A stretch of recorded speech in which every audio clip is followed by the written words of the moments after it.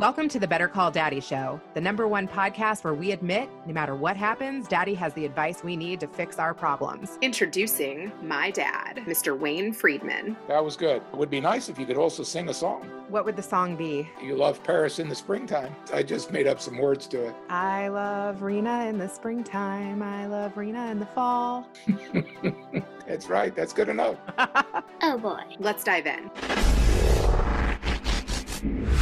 Our guest today is a former phone sex operator and now intimacy mom and coach. Welcome, Mrs. Rose. I am so excited that you're here. Thank you for having me. I'm really excited to be here too. How did that all begin? I was looking for a way to make money. I wanted it to be fun. I have been in online communities for forever. When people heard I was looking for ways to make money, there was somebody online that was already a phone sex operator. And she's like, girl, you should give this a try. So she walked you in the door. Yes and no. So she mentioned it. And at first I laughed because I was like, no way. I think it took about a month or so that it really started to settle in. So I was like, maybe I could do this. So then I started researching online, looking for people. I started going down the phone sex rabbit hole. My position is to make sure that people have a hell of a good time. Have people walked in on the calls? Oh, absolutely. I've had wives come in just absolutely screaming. I have had a gentleman that was on the phone while he was driving and he got pulled over because someone had driven past him while he was doing the deed and called it in and reported it. That was an interesting one where he's like, oh shit, I have to go. Quick. Did he ever call you back and actually get you? A lot of services, they know your profile and that's where your bread and butter is really. You develop relationships with people, you get regulars just like in a store. Did your parents know that you did this and did they care? And my parents never knew about it. A lot of my family and close friends do know about it. My parents passed away quite a bit ago. I don't think they would have minded.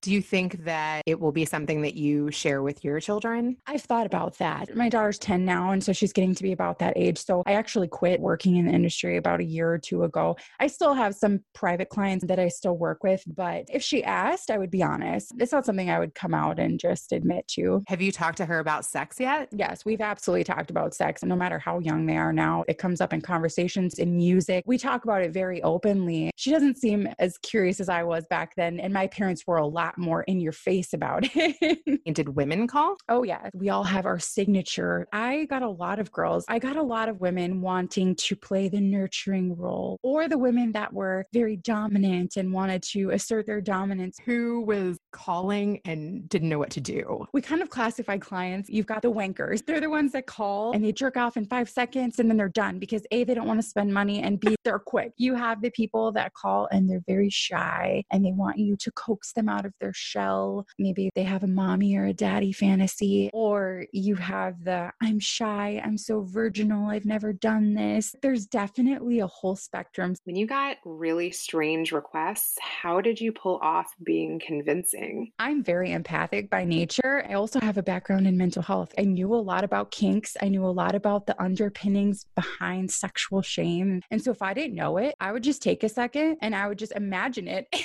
And it's just like acting, but it's improv acting. Did you feel like you were living a double life? I feel like anytime you're in the sex industry of any kind, you have some sort of double life. A lot of people think that phone sex is just about sex. You learn very quickly on that most people are actually calling for companionship. You have to really keep yourself very separate from that life because A, it can be dangerous. B, because people get way too attached on a personal level. But with the married thing, a lot of people wouldn't even admit it, but you'd get that sense. Like if I send you a gift and I want to send you money, how can I do it secretly? They're the ones that send gift cards instead of cash. In the beginning, I had a lot of problems with that, knowing that I was facilitating that sort of behavior. And at some point you desensitize and you realize they're responsible for their relationship. But I also had a policy that if a wife found me, I didn't lie. Have you ever spoken to a wife? I've had a few situations, actually. One was where the wife walked in and he was jerking off while on the phone with somebody. She grabbed the phone and snatched it and was like, who the hell is this? And I said, I'm somebody your husband hired. I do apologize that you're going through this, but you need to talk to him about this situation. What did they say? A lot of cuss words.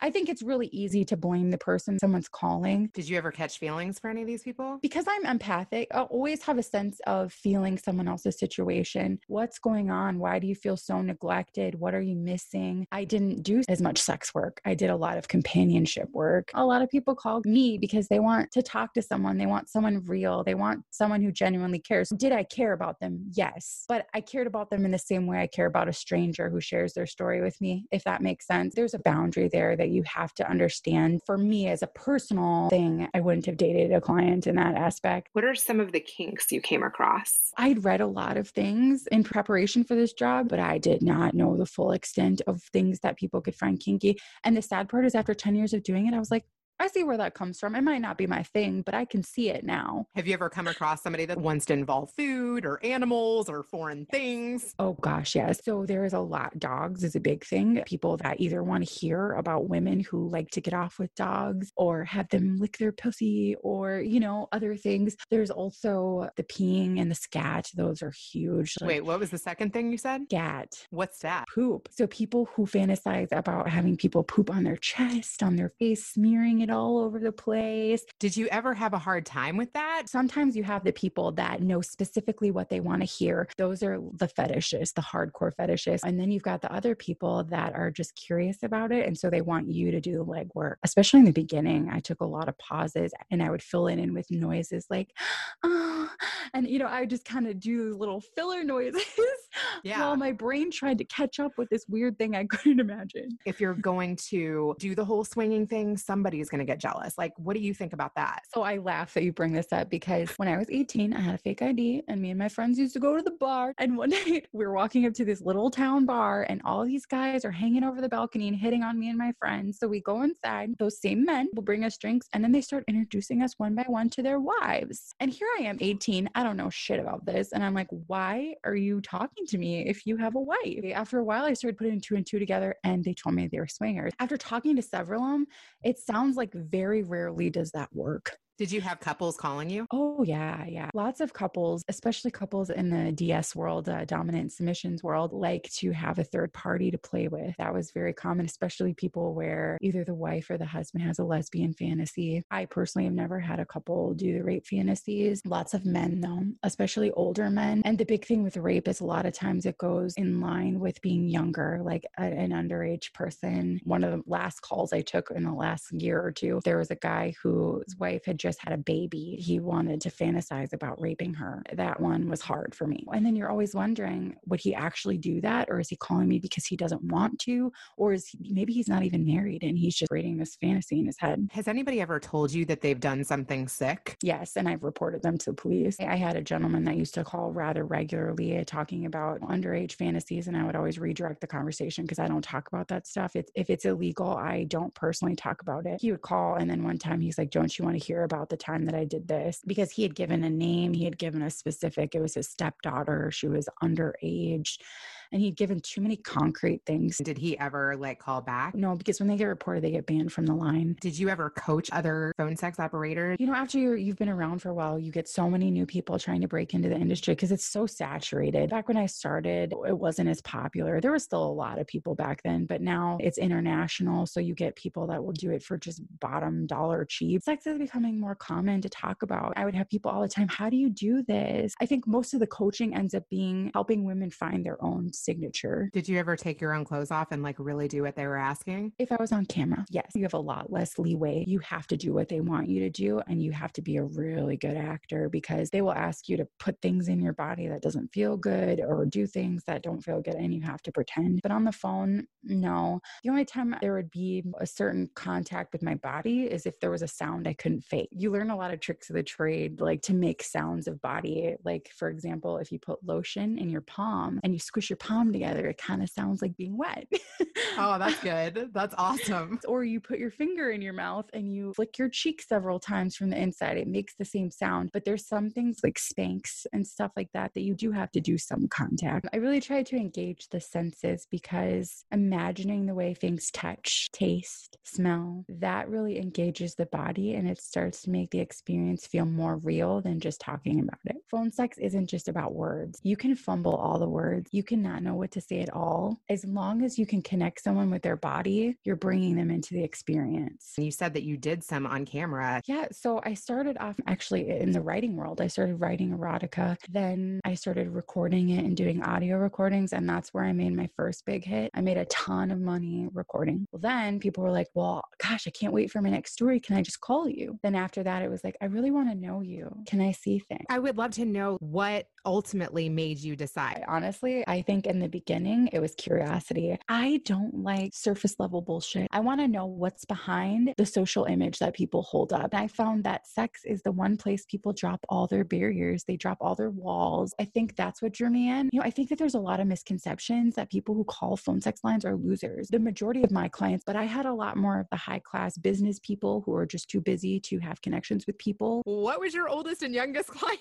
So it's kind of hard because there's this one chat service I have worked for. It's called Talk to Me. They have this kind of a chat roulette sort of, but on the phone. And you would call in and you would just leave a recording like that. And then people would listen to your recording. And if they liked it, they would buzz you and send you a message. I have talked to people who've claimed to be in their 80s and they're like, I'm old and my wife doesn't want to do it anymore.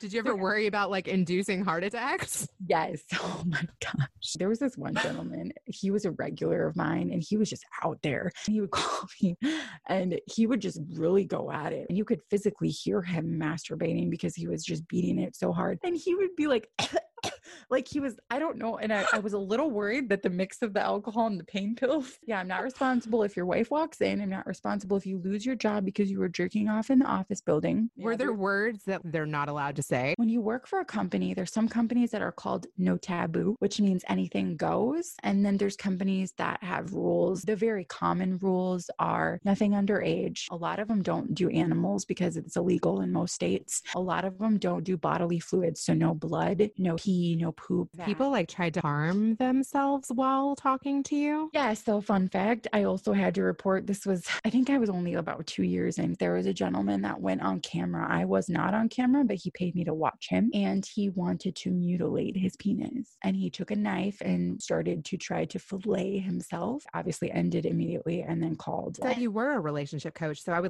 that's actually a great transition. I would love you to talk about that. I have a degree in psychology. I have a master's degree in psychology and I work in the mental health field. I'm really more drawn to coaching because, you can't always get to people by playing by the rules. You got to kind of poke at their feelings. Someone might not be able to say I'm lonely, but if you dig around in their sex life, you might be able to get there. I started doing relationship coaching because over all these years that I've done this, I've helped people repair their marriages. I've helped people realize you don't want to keep hiring a girl like me. What would you say to wives that want their husbands to send the text? I would say, first of all, send it first. If you're feeling something, share it. If you want more attention, affection, be a little flirty. Get outside of your comfort zone. There's an opportunity there. Hey, I want to role play. I want to do some different things. Don't be afraid because if they're married to you or they're already with you, they're into you. What if they want to do things that you don't want to do? So I think that's really common on both ends. There's a lot of things that women want that maybe their men don't want. Maybe some of the sensuality, the talking before sex, the connection. Sex is always something I wanted to be good at. I watched a lot of porn and I read a lot of erotica to get creative and to learn. How long did it take you to get comfortable? I had a lot of people hang up on me and tell the operators I was awful because they would call and I'd be like, oh yeah,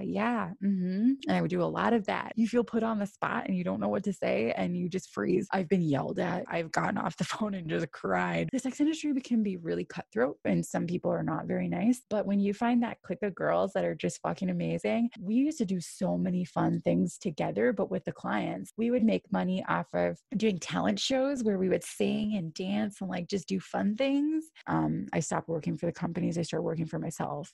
But then you have to market yourself, right? Okay. So there's indie, there's platform, and then there's working for a company. So the companies are where a lot of new girls start. You're going to get a huge chunk of your pay cut because they're not only going to be your payment gateway where they take the money for you, which is nice because they take the liability and they screen to make sure everyone's of age. They do all the legalities, they advertise. Those companies are where I usually suggest new girls start, at least for the first few months. I wouldn't stay there longer than a year just because you are giving up so much of your profit profit. The second stage that some people go to is they'll stay with a company, but they'll go with a company that asks them to do part of their marketing. And so they're responsible for drawing clients to their character. Then they get a bigger cut. The next step is usually platforms like NiteFlirt, Talk to Me. Those are some popular ones. That's where you basically have a profile on a site. So guys or women that go there, they know they're looking for a phone girl and they look through all these profiles and they pick their favorites. So how are you taking these skills now? Like, what do you want to do? Like, what gets you off now? What lights you up? So I really love, coaching people with their authenticity, because a huge part of having an amazing sex life is knowing exactly who you are. A lot of people that have sex problems or disconnect in their sex lives, I feel like a lot of it's confidence and not knowing who they are and what they like. So I love exploring with people. I love working with couples and helping them find ways to reconnect, because it's a lot more than just sex. But sex is a component of it. It's intimacy. What's the most common insecurity for a man versus a woman? A lot of men, performance, are they satisfying? I think that there's this misconception that most men just care about getting off and then being done because they want their own pleasure. But a lot of time that's deeply seated in, am I fulfilling my partner? And it's not realistic. The average person lasts about 7 minutes. I love taking the myth out of that stuff and proving to people, no, you can have fun with exactly what you have. Just like anything in life, you have to sell yourself for who you are. Were you available all the time? I definitely started out like where I felt like I had to be on all the time. Again, just like we do as entrepreneurs, we start off being the people pleasers, the yes people, not having boundaries. I always tell girls that are new in the industry, this is marketing, but you're the product. We say in business, you have to make sure that you have a good product, that you package it well. In this industry, your product is you. The sooner you realize that and stop thinking that you're not an object, the better for you, because you are an object. Now, that's not to say that you're not an object that should be treated well, because people should treat their toys well. They should not break their toys. Otherwise, they don't have them to play with anymore. Have you ever been called a prostitute? I've been called everything. I've been told I was morally irreparable, that I'm a homewrecker, that I'm a whore, that I'm going to hell, that I have no soul. I wonder if you could give my dad advice versus him give you advice. Like, anything is sexy if you figure out how to make it sexy.